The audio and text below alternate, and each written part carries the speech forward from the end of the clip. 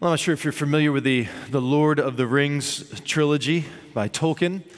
You don't have to be to catch the point of this story. If you're not, though, I commend it to you. It's a masterful portrayal of all kinds of stuff. But let me take you to the final scene, where you have in the Return of the King. There's a final battle that has just been completed, and the ring, which is kind of the focus of the whole story. It's the source of evil, of war, of death. Everyone's clamoring to get it and to get the power that it possesses. Well, it has finally been destroyed. And the battle was tremendous. And one of the main characters, Sam, is knocked out in the midst of the battle. And he wakes up, and he seems to be surprised that he's alive. And he's also surprised that he sees Gandalf, who's wizard guy, who's kind of with him through the whole deal. And what he says to Gandalf, after realizing that the ring has been destroyed, the source of evil has been done away with, he asks a question, which I think resonates with all of our hearts. He asks him this. He says, "Is everything sad going to come untrue? Is everything sad going to come untrue?" Meaning, now that this ring is gone, now that it's finally done away with, will all of the sad things that have for so long felt so final, so invincible, that have really impacted every area of his entire life, he says, will they come untrue? Meaning, will they stop? Will I finally know peace? Will I finally know joy now that this ring has been done away with? And Gandalf replies, and I'm going to read a paragraph from the story. Gandalf says, "A great shadow has departed," said Gandalf. And then the wizard laughed. And the sound was like music. His laughter was like music, or like water in a parched land. And as Sam listened, the thought came to him that he had not heard laughter, the pure sound of merriment, for days without count. He hadn't remembered the last time he had really heard laughter. And it fell upon his ears like the echo of all the joys he had ever known. His tears ceased. His laughter welled up, and laughing, he sprang from his bed. He said, "How do I feel?" he cried. "Well, I don't know how to say it. I feel, he waved his arms in the air. "I feel like spring after winter, and sun on the leaves, and like trumpets and harps, and all the songs I have ever heard." What he's saying is, he says, I feel alive. The shadow of darkness is gone, and now hope has come. What he fought for his whole life has been realized now. The hope of laughter that won't be quenched, of the hope of every song that's ever been sung, fulfilled, tears shed no more. Well, that story and Sam's question, which really is found in just about every song, every story, every movie that's ever made in one way, shape, or form, is the very thing that Revelation chapter 21 addresses. Because we, like Sam, all wonder, don't we? Will sadness be forever? Will sorrow ever cease? This week, I just went through the membership directory, and I was looking at your faces and just thinking of how many things we've endured. Some public, many more private. The diseases, the oppression, the broken hearts, the miscarriages, the betrayals, the loss of friends, the wounds, the death.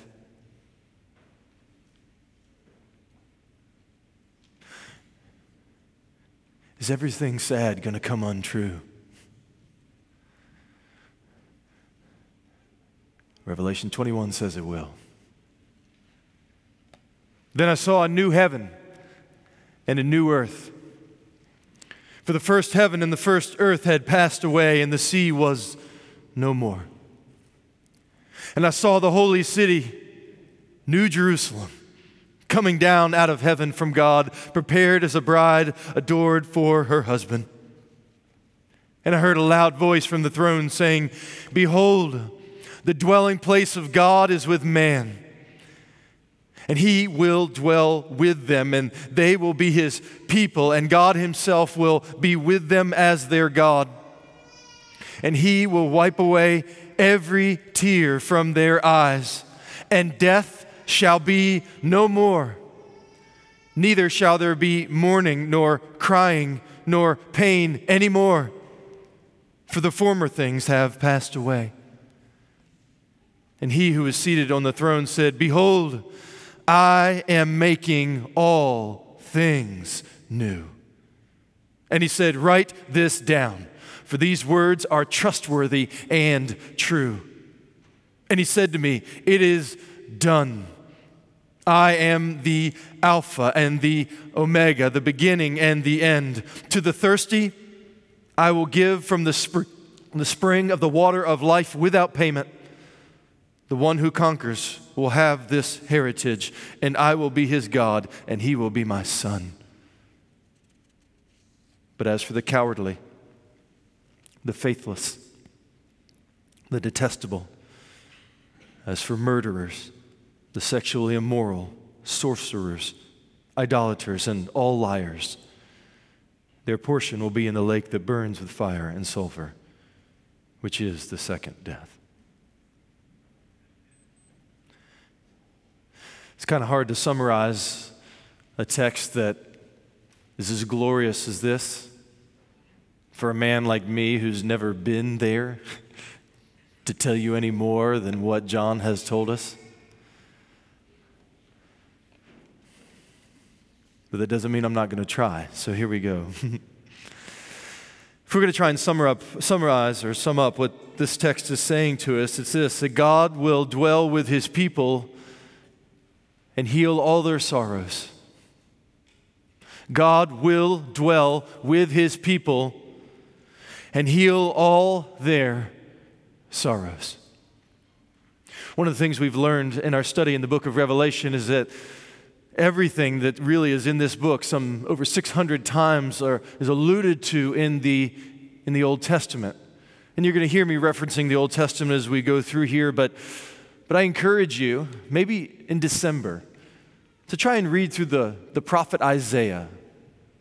Take a couple chapters a day and try and maybe make it through there as a preparation even for consideration of the incarnation. But you're going to find so much of what we see in these final couple chapters in the prophet Isaiah and his writings, particularly chapter 25, 35, and then chapter 40 through the end of the book. It's like if you wrung out this section, you would just get a big puddle of Isaiah. Everything that the prophet said is coming to pass here.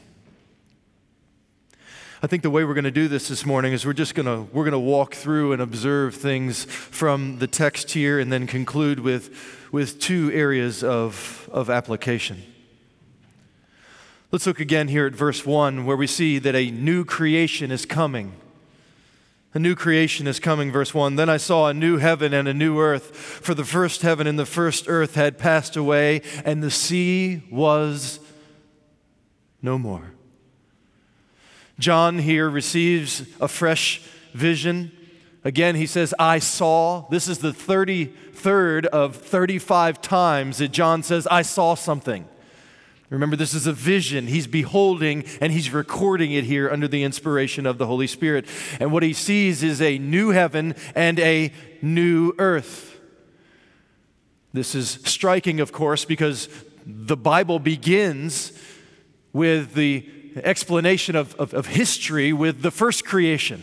Genesis 1:1, the beginning of the Bible says, in the beginning, God created the heavens and the earth. So the Bible begins with the creating of a heavens and an earth, and then the Bible ends with a recreation, if you will, a new heaven and a new earth. The first heaven and the first earth were once united. God and man, in the opening chapters of Genesis, we see enjoyed one another face to face. They had joy and fellowship and peace. But of course, Adam and Eve were tempted by Satan and they disobeyed God and they sinned, which ushered in this curse from God, where God gave the world and humanity and all of the history that we have ever known since over to sin. Pandora's box, if you will, was opened, and sin ravished everything. I remember a number of years ago, I was reading through Genesis, and I made it through chapters 1 and 2. It was this glorious picture, right? No sin, nothing but joy. God and people together in harmony with their God. It was perfect. And I remember not wanting to go to Genesis 3 because I knew what happened there with sin and how the rest of the Bible is filled with the story of human history, of death and sorrow. You see, that entering in of sin in the first heaven and the first earth is why there is cancer and why there is corruption. It's why there is poverty and why there is oppression. It is why there is slander and why there is sickness. It's why there is fear and why there is failure. It's why there is disease and why there is death. They are all effects of sin, the curse that has come upon this earth. Well, immediately after Adam and Eve sinned, God promised in Genesis 3 that he would send a deliverer to come and to crush the serpent's head, this one who had tempted them toward evil. This one who would come, who would rescue and redeem people and to fix the whole cosmos, fix the creation. And that promise echoes all the way through the Bible that somebody's coming to fix the world. Somebody's coming, somebody's coming, somebody's coming. That someone, of course, is Jesus. Even in Isaiah chapters 65:17, he says, "Behold, I create a new heaven and a new earth. The former things shall not be remembered or come to mind." God foretells of a day when he will remake the world through this promised Messiah. And the former things that were marred by sin will be forgotten forever because God's going to fix it. Israel's return from Babylon foreshadowed that new creation. Of course, Jesus' resurrection from the dead inaugurated the beginning of the end. And here we see the new heaven and the new earth to which it all pointed and to which every heart has ached for since the day that we exited Eden. Now, this passing away of the first heaven and the first earth isn't complete destruction or total annihilation. He isn't making all new things, he's making all things new. So what we have here is a renewal, a transformation, a purification of the world that was, or the world that is now, to make it a world that shall be like what the original world was even intended to be. God did this in a smaller sense in Noah's day with a worldwide flood of water. 2 Peter chapter 3 says that was a picture of the final judgment of when God will flood the world with fire. Listen to this from 2 Peter 3.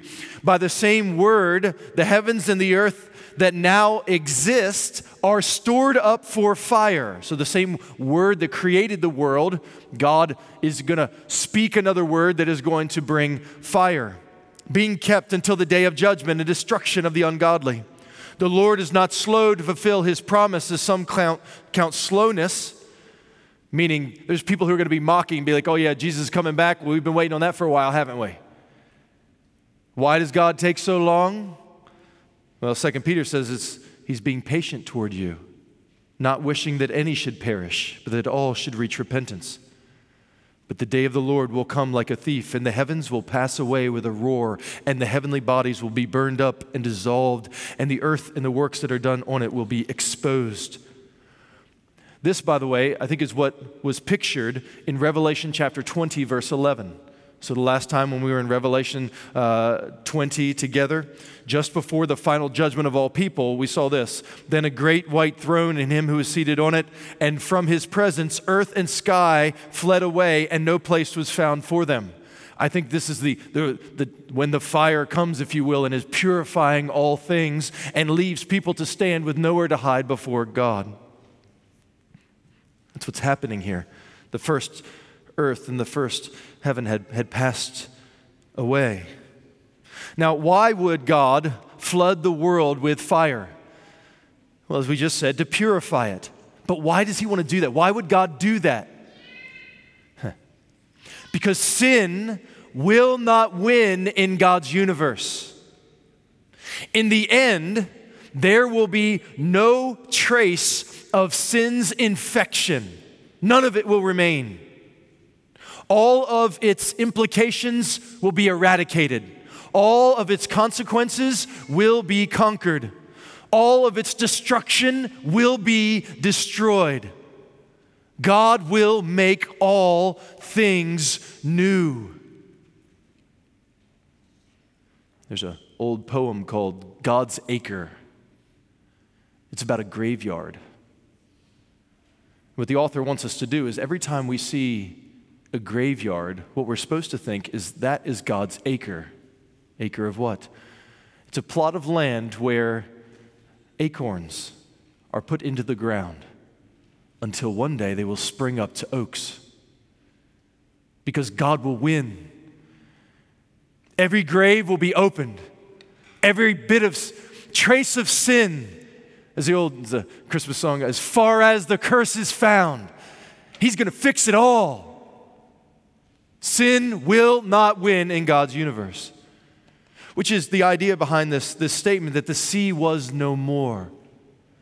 You see, in Jewish thinking, this is again metaphorical here, that the sea represented evil and chaos and disorder. You can see this particularly in Isaiah 57 and 65 and in places in Job, where the sea is the place of where sea monsters are and where idolatrous trade occurred, and where there was associations with fear and threats and death. That's how Jewish people saw the sea. So what God is saying is that all the sources of affliction, all the threats in the old world will be done away with once and for all. So will there be bodies of water in the new heaven and the new earth? Most certainly. We're going to see that even later as we go on more in the unpacking of chapter 21 and 22. But the idea of the sea, that dark, murky place from which evil springs in the Jewish mind, will be gone. Nothing to haunt you anymore. For those of you who have reoccurring nightmares, there's a day coming when there'll be no more.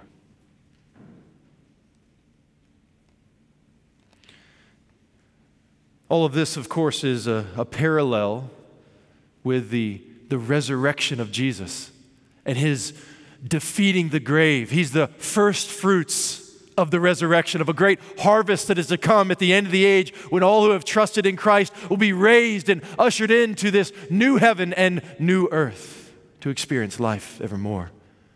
God promises he will fix the world. John sees God's promise fulfilled here. The first heaven and earth is gone, and the new, remade, refined, purified heaven and earth has come. In verse 2, we see a radiant bride is readied. The radiant bride is readied. Verse 2, and I saw the holy city, New Jerusalem, coming down out of heaven from God, prepared as a bride adored for her husband. John sees a city. It's called here a holy city, which is not typically how you think about cities. When you think of New York or Vegas or Miami or Washington, D.C., holiness is probably not the first thing that comes to mind. Well, this place is unlike any place you've ever been. It's a holy city. The New Jerusalem stands in contrast to the earthly Jerusalem, which, of course, was so often given over to idolatry. But it was a shadow of this city to come. In Galatians, Paul calls this New Jerusalem the Jerusalem above. Hebrews 12 calls it Mount Zion, the city of the living God, the heavenly Jerusalem, a kingdom that cannot be shaken. Now, what's striking about this city is that John here, under the inspiration of the Spirit, is using language to describe the new creation both as a place and as a people.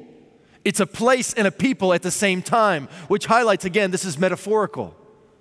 The new creation is like a city. It's alive with energy and hope, right? But it's also a collection of people described here as a radiant bride who's all decked out for the day in which she's going to be united with her bridegroom. Next week, we'll see Revelation 21:9, where the angel will say, "Come, I will show you the bride, the wife of the Lamb." This bride, this city, this is the church. It is all of God's people from all time, Jews and Gentiles, united together under all of the promises that God has made to his people from Genesis all the way to the end. They are all gathered under the grace of God here as the bride of Christ, this one body, Jews and Gentiles together, his people, where he will dwell with them forevermore. Now, where do we see this in the Old Testament? All over the place, but particularly in Isaiah chapter 52 and 61, but especially in Isaiah 62. Listen to this, Isaiah 62:4. Speaking to Israel, he says, "You shall no more be termed forsaken," which she was because of her sin. "And your land shall no more be determined desolate," which it was because she went into exile because of her sin. "But you shall be called, my delight is in her. And your land shall be called married. For the Lord delights in you, and your land shall be married. For as a young man marries a young woman, so shall your sons marry you. And the bridegroom rejoices over the bride, so shall your God rejoice over you." The picture is that the land of Jerusalem, the land of Israel, was supposed to be a place where God and his people dwelt together and enjoyed fellowship, but because of their sin, they were out of the land. He says, "You like idols? Go get some idols," and they were under the oppression of idols. They weren't together, but God in his mercy brought them back as a picture of the restoration that he is bringing back through Christ. He says, "That's all an image for you. That I brought you, who was unfaithful, back to me because I wanted you," the Lord says to us through John here. Which I think is utterly amazing. that God, he calls his people a bride. A people long known for our sins and our unfaithfulness, who delighted in immorality and idolatry, but now he delights in her, not because of her sin, but in spite of it. If you're in Christ, God loves you in spite of you, in spite of me. The picture here is that God will hear her cry for forgiveness, and he will wash her clean. He will cancel her debt. He will draw her close to himself, and he will rejoice over her. Zephaniah 3:14 foretells of this same sort of scene where God receives his bride, the church, for himself. Listen to the way he speaks of it. "Sing aloud, O daughter of Zion. Shout, O Israel. Rejoice and exult with all your heart, O daughter of Jerusalem. The Lord has taken away the judgments against you." He's forgiven you if you're in Christ. If you've turned from your sin and trusted in Christ who is crucified for you, this is about you. Who was raised for your justification. If you trusted in him, this is for you. He says, he has cleared away your enemies. The Lord is in your midst. You shall never again fear evil. Can you imagine that? Never having to lock your door again. Never having to be careful when you go out again. Never being afraid of being hurt or betrayed again. Trusting, free. On that day it shall be said to Jerusalem, fear not, O Zion. This is still Zephaniah 3. Let not your hands grow weak. Listen to this. The Lord your God is in your midst, a mighty one who will save. He, God, will rejoice over you with gladness. He will quiet you by his love. He, God, will exult over you with loud singing.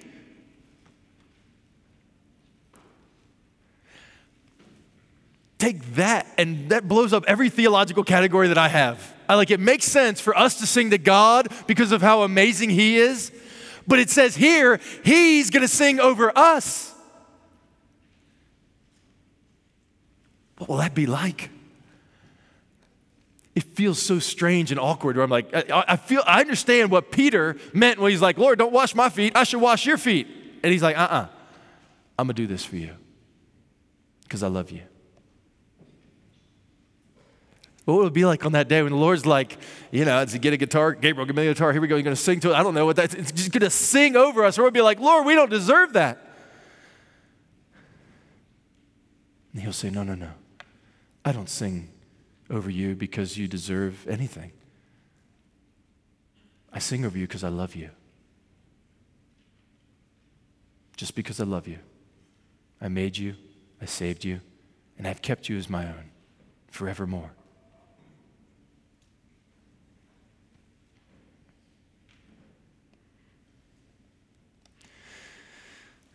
This holy city, this beautified bride is presented here in stark contrast to the unholy city of Babylon that we saw a few weeks ago. That unholy city is referred to as the unfaithful prostitute. Well, this bride is different because God has made her different. Here we have the new, renewed world that will be filled with the new, renewed community of believers in their perfect, glorified bodies, given especially to be able to radiate his glory and endure his glory forevermore.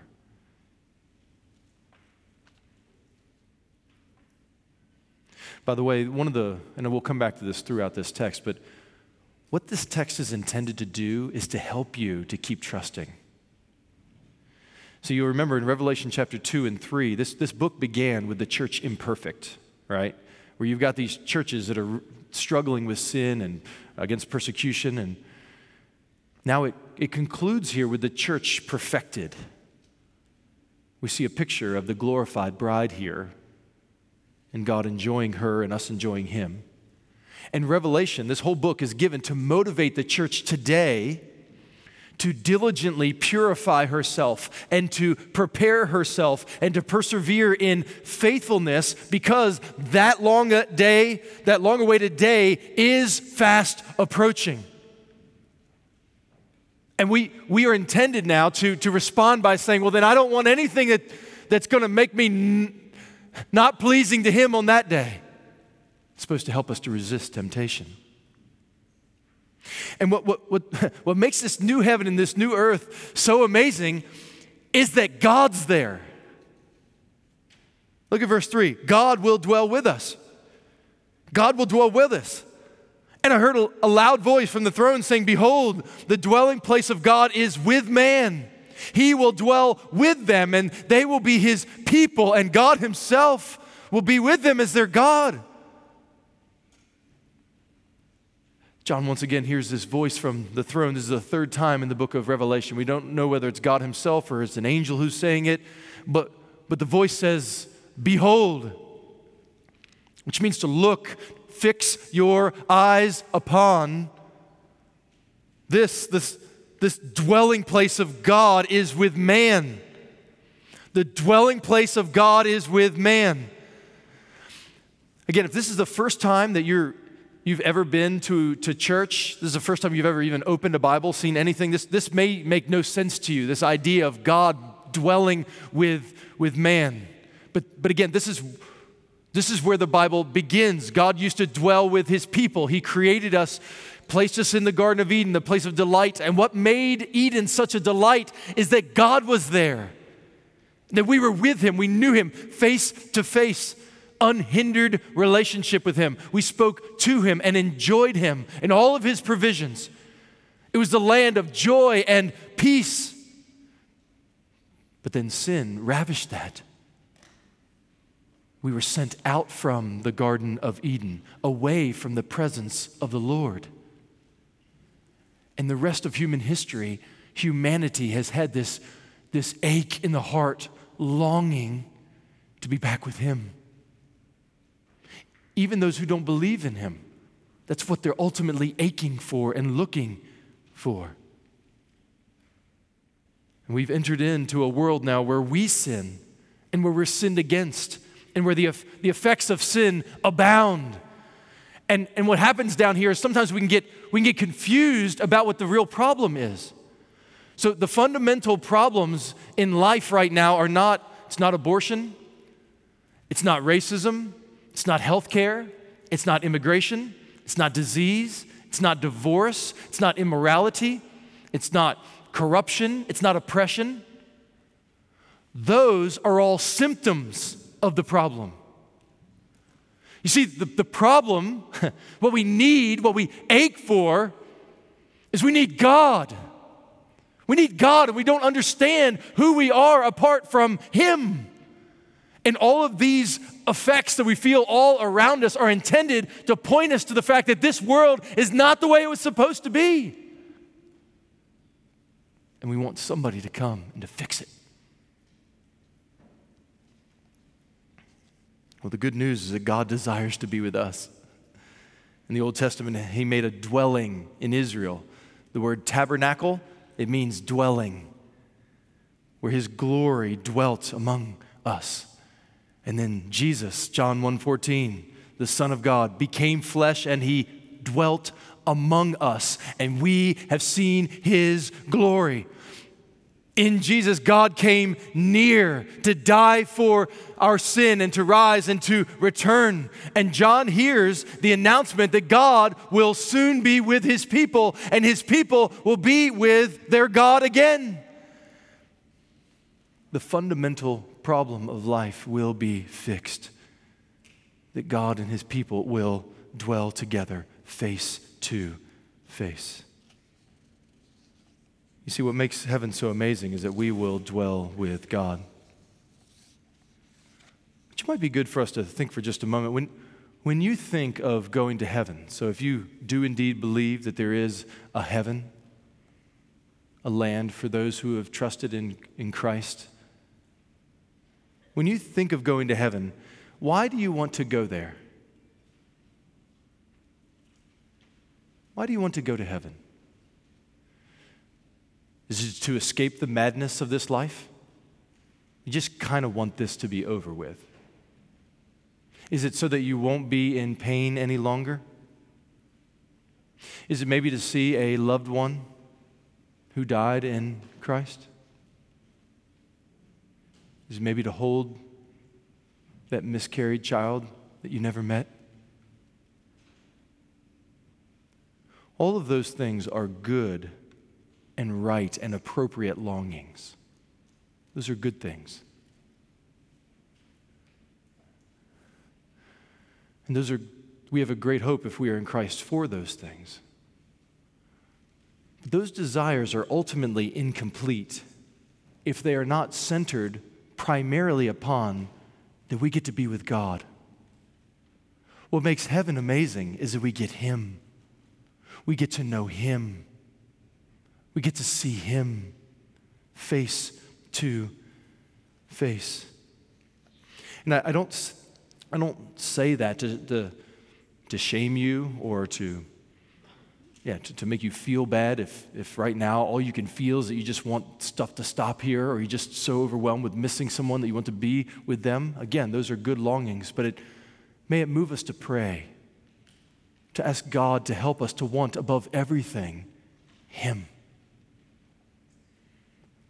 Revelation 21 is intended to provoke hope in his unhindered presence, in his unrestrained love toward us, in his undiluted glory around us, and true unquenchable happiness because we're with him.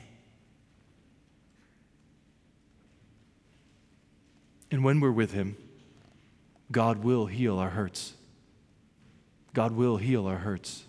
Verse 4, he will wipe away every tear from their eyes, and death shall be no more. Neither shall there be mourning, nor crying, nor pain anymore, for the former things have passed away.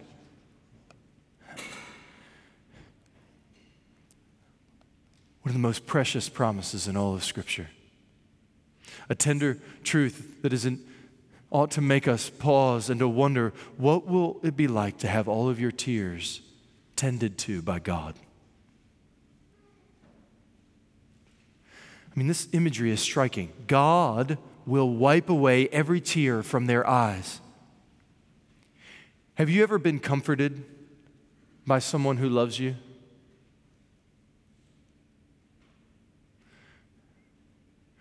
My wife loves our children. And she is a bit more sensitive to their needs than I am. And it's been so instructive for me to watch her over the years. So many times when they'll be crying about something, and she will tenderly hold them while they're crying and look into their tear-filled eyes and listen to them and wipe tears away and say, it's going to be okay.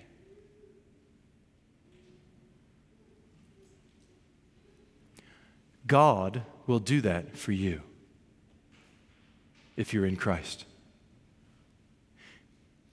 He will draw you to himself, look in your tear-filled eyes, and assure you that none of the tears that you have ever cried have gone unnoticed. No pain was ever wasted. God does not overlook your afflictions. At times you may wonder if he's there or if he cares, and he does. David says in Psalm 56:8, you have kept count of my tossings. You ever stay up late at night just wrestling with whatever it may be, trying to resist sin or just can't escape haunting thoughts or regrets or whatever? You ever have those tossings at night? He says, you've kept count of every one of them. You put my tears in your bottle. You ever feel so alone when you cry? God saw every tear. Are they not all in your book? All are observed. And this text tells us that God will rid the universe of all that brings us pain. Death shall be no more, mourning no more, crying no more, pain no more. No more misunderstanding among friends. No more broken hearts. No more failed plans. No more wondering where your next meal is going to come from. No more haunting memories. No more chronic pain. No more withering loved ones on a deathbed. No more funerals. No more wombs left empty. No more tombs made full. Shame will be silenced. Regret will be removed. Failures will be forgotten. Hurts will be healed. Doubt will be done away with forevermore.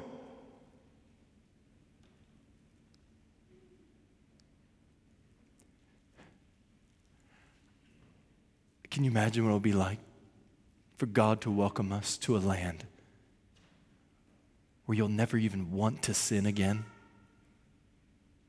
It just won't even cross your mind that you'll want to sin because you'll be glorified. That God will welcome us to a place where you'll never be sinned against again. To a place where God will look you and me in the face and say, the former things have passed away. All that's gone, he says. Chapter 22, verse 3, there shall no longer be any curse because Christ was cursed on our behalf. 22:5, they shall no longer be any night. None of the evil threats from the old world will be allowed to plague God's people or hinder them from enjoying His presence. All our past sorrows shall be healed. All that makes future sorrows be in doubt will be eliminated. They shall be no more, because our Heavenly Father will wipe away the tears of all of His children. That's promised for you if you're in Christ.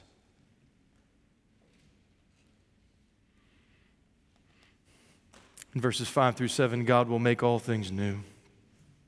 He will make all things new. And He who is seated on the throne said, "Behold, I am making all things new." And He also said, "Write this down, for these words are trustworthy and true." And He said to me, "It is done. I am the Alpha and the Omega, the beginning and the end. To the thirsty I will give from the spring of the water of life without payment. The one who conquers will have this heritage, and I will be his God, and he will be my son."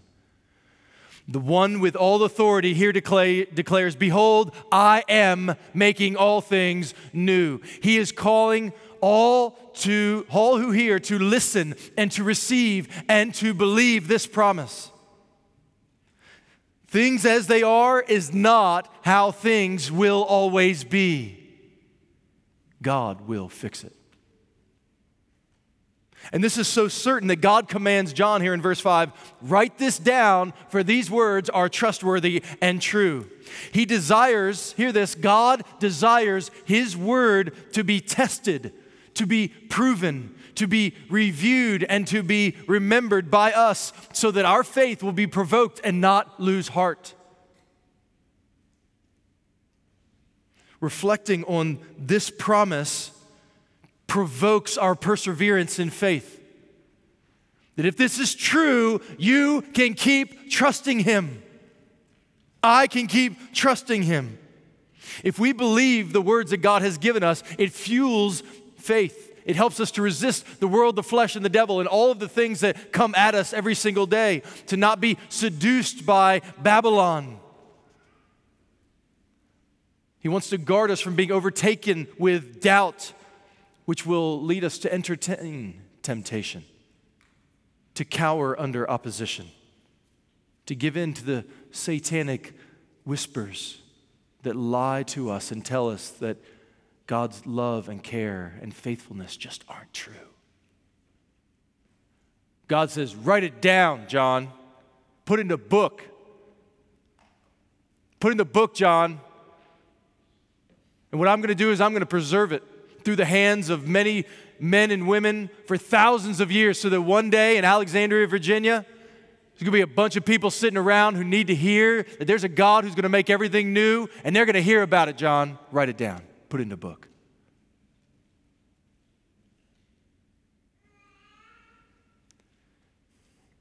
And in verse 6, he roots this promise in His character. He says, "It is done," which echoes even what Christ said on the cross. It is finished. He paid in full. Now we get to receive all of it. He says, "I am the Alpha," which is the first letter in the Greek alphabet, and the Omega, the last letter, the beginning and the end. God wants us to hear this promise being tied to His character. He is assuring us that He is the initiator and the orchestrator and the finalizer of all things in human history. There is nothing that is outside of His control. And it's interesting here that though this vision is in the future from when John saw it, and even from when we're hearing about it, it is so certain to happen, it's presented as if it's already done. Finished. Bank on it. Bank everything on it.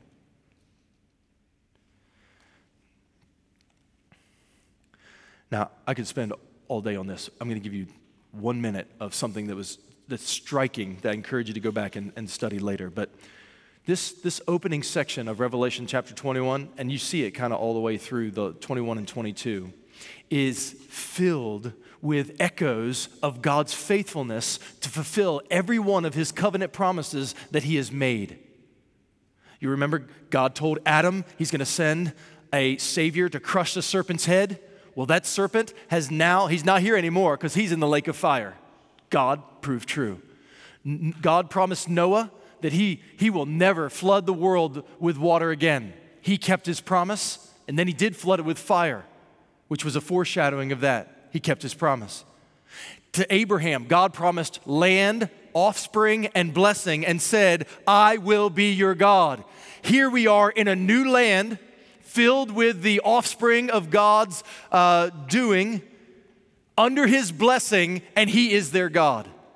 He kept his promise to Abraham. The Mosaic promise, that this law that sets people apart as God's people, reflecting his character so that he can dwell among them, happened. Leviticus 26, I will make my dwelling among you. I will walk among you and will be your God, and you shall be my people. That's happening right here. They're set apart from all evil. They are with him. He is among them. God kept his promise to Moses.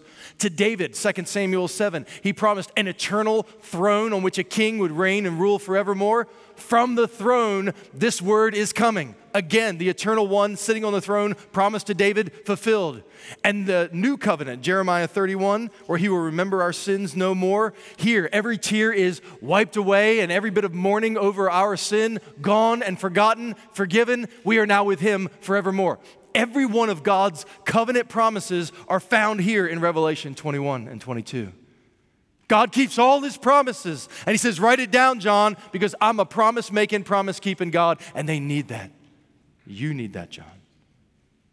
And he says here in verse 6, to the thirsty I will give from the spring of the water of life without payment. An allusion to Isaiah 55, where the prophet said, God says this through the prophet, come, everyone who thirsts, come to the waters. He who has no money, come buy and eat. Come buy wine and milk without money and without price. Why do you spend your money for that which is not bread and labor for that which does not satisfy? Through Isaiah here, it's allusion to it. God wants us to see there's an invitation to come and to dine with him. It's that Isaiah 25 passage that we began our service with, where there's this rich feast where everybody's invited. Come get the good wine. Come get the rich food. Come, he says. I got no money. He says, you don't even need money. I'm paying for this one. He's like, I'm not good enough to be there. I didn't invite you because you're good enough. This is a banquet of grace that we're invited to. And I think God also wants us to see here that we will not be ultimately satisfied with anything other than him and what he offers. Listen, if you're here this morning and you're not a Christian, or maybe you are a Christian and you're just really struggling with sin, I want you to know that what you're searching for is God. Only he can satisfy you. An author said this, he says, even the young man who rings the bell at the brothel is unconsciously looking for God.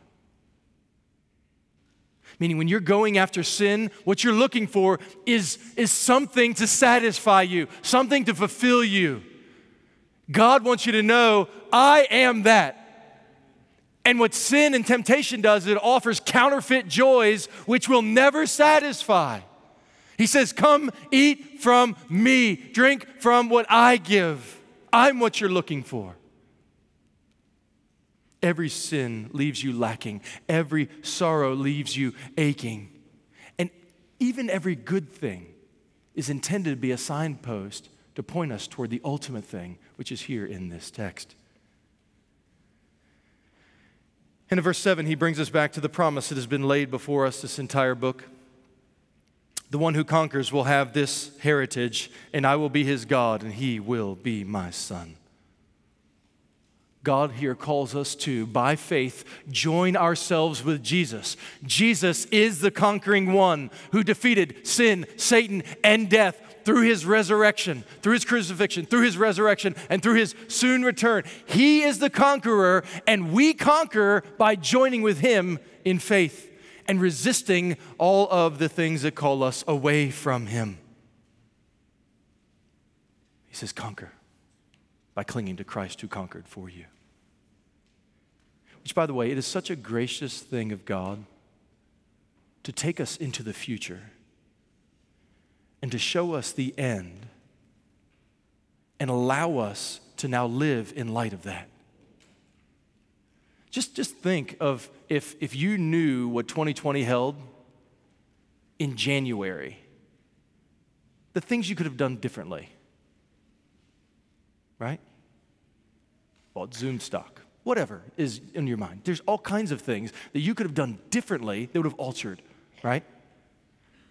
The Lord says, let me tell you what the end is like, and I want you to go back to where you are today and see everything that comes at you, every temptation, every bit of persecution, every pain, every suffering, every misunderstanding, every disorienting thing. Always let this be what you know is true, because everything around you is going to confuse you.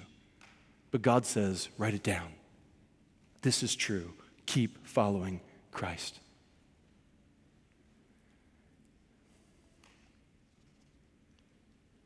He concludes this section of verse 8 by a sobering reminder to resist sin. But as for the cowardly, the faithless, the detestable, as for murderers, the sexually immoral, sorcerers, idolaters, and all liars, their portion will be in the lake that burns with fire and sulfur, which is the second death. We talked about this second death a few weeks ago. If you weren't here for that, I encourage you to listen to chapter 20, verses 11 through 15. Most of these sins we have talked about throughout this book. These are the many things that continually cry out to us to forsake Christ.